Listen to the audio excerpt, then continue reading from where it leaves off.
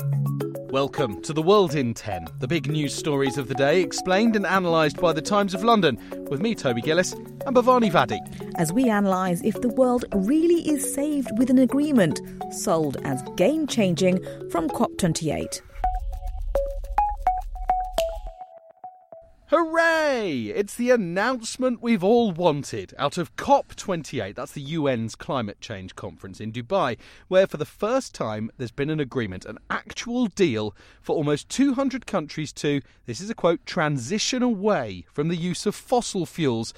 Or is it the announcement we've all wanted? No doubt it is historic, but does it go far enough? Those in the room, Bhavani, seem to think so.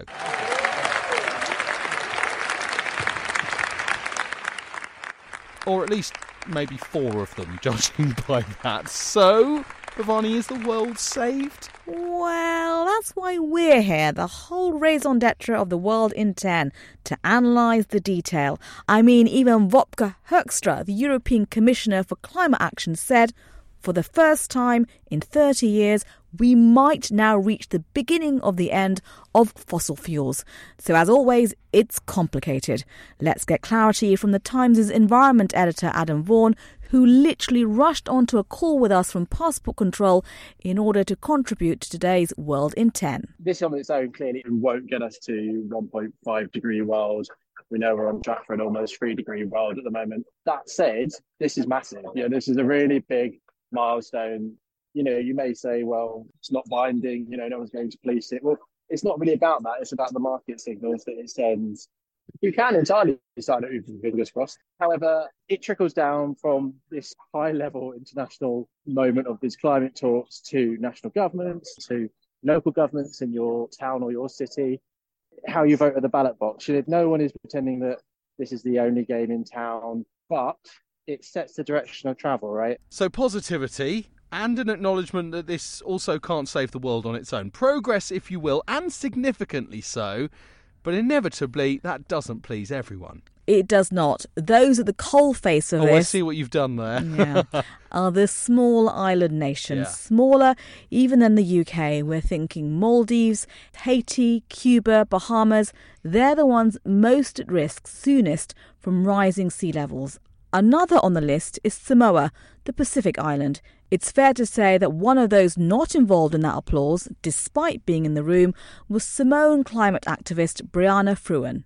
It's hard to celebrate incremental change. We're asked to clap. But for small island states, we know there's no future for us. We know that we can't reach a 1.5 target without the phase out of fossil fuels, and that was not seen in the text. Fossil fuels is the hand that feeds the climate crisis. As you hack into the earth for coal and oil, you're hacking into the land of my people.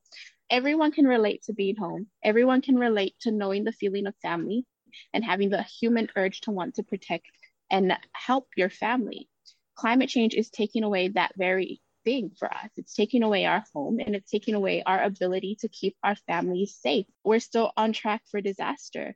That's not easy to hear, is it? And it is interesting because when I spoke to Adam Vaughan about this, he said that's exactly why these COP events are vital. It gives an equal voice to Samoa as, say, China. The hope is that with this major development today, we can now expect more in the future. There's loads of analysis from Adam on this at thetimes.co.uk now.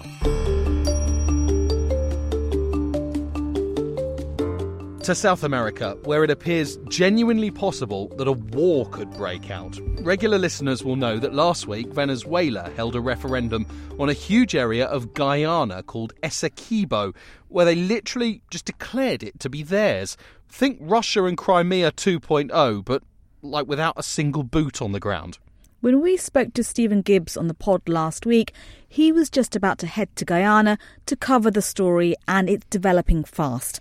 At the time of recording, a meeting between the presidents of the respective countries is due to be held tomorrow. But the Guyanese president, Irfan Ali, spoke to Stephen before that. We don't want any conflict. What we want is peace. We don't want to wake up every morning with someone threatening us. We don't threaten anyone. Every day you can hear a threat coming to us. Even under those conditions, we are willing to talk. The international community must give us credit for this. We have seen many examples where when persons are given an inch, they take a yard. They come on your border, and the next thing you know, They're all over in your country. That's a stark warning right there. Stephen Gibbs has spoken to people near the border and he told me the hope is that the president does stand his ground when he meets Venezuela President Maduro. But a warning, it might need strength from the international community to bring this to an end. President Ali, who's been sort of encouraged to go and talk to Maduro by other regional leaders, says, the one thing I'm not prepared to do is talk about where my frontier with Venezuela should be. President Maduro is already calling victory. The thing the Guyanese keep stressing is that it's not Venezuela against Guyana, it is Venezuela against Guyana and a whole lot of allies. All the Caribbean nations really support the Guyanese view on this. It also has the backing of the United States and the UK, etc. There'll be more on this story once the meeting takes place. If the meeting takes place. So watch this space and the world section of The Times for details. It's fair to say, I think, that the burden of birth control relies largely on females. It does, yeah. And very little progress has been made on a male pill. That is, until now. Yes, a group of British men have become the first in the world to test a drug called, catchily, YCT529.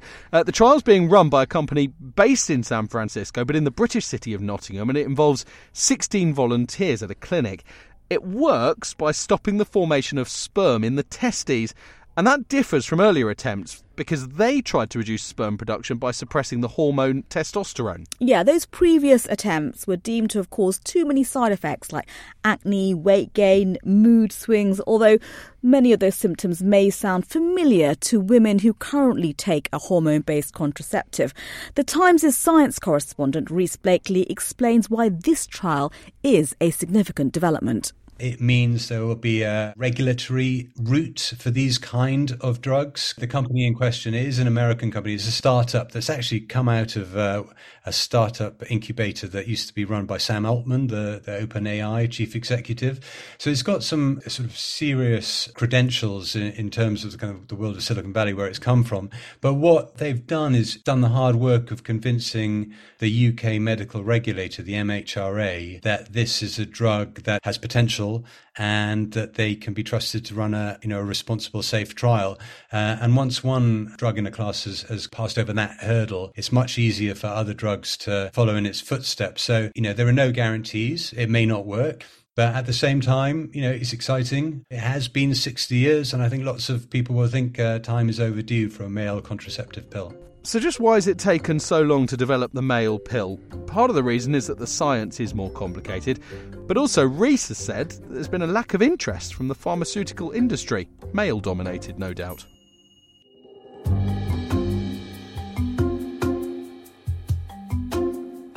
$812 million hours.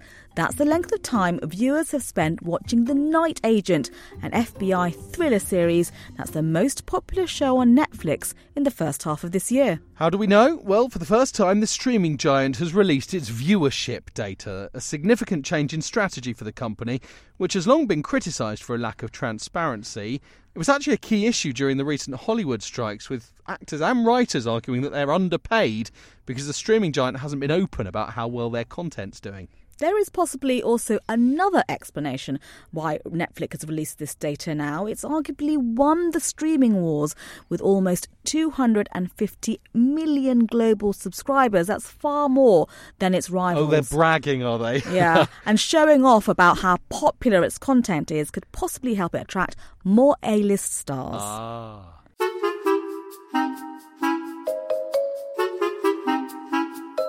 As a sports fan, I've always wanted to get close to the action, but, Bhavani, I'm not sure I fancy an Olympic long or triple jumper, spikes and all, landing in my lap. No. It does seem, though, potentially at this moment in time, for the Paris Games next year, that might be a risk. Yes, this is brilliant. It's a brilliant Times exclusive by two of the very best in the sports team, Matt Lawton and Martin Ziegler, who have discovered a mistake in the design of the stadium means that there's not enough room for the sand pit they usually land in. My favourite type of story. Sporting, comical, but kind of also serious. Unfortunately, that is all we've time for, though. You'll have to read it for more. Thanks for taking 10 minutes to stay on top of the world with the help of the Times of London. See you tomorrow.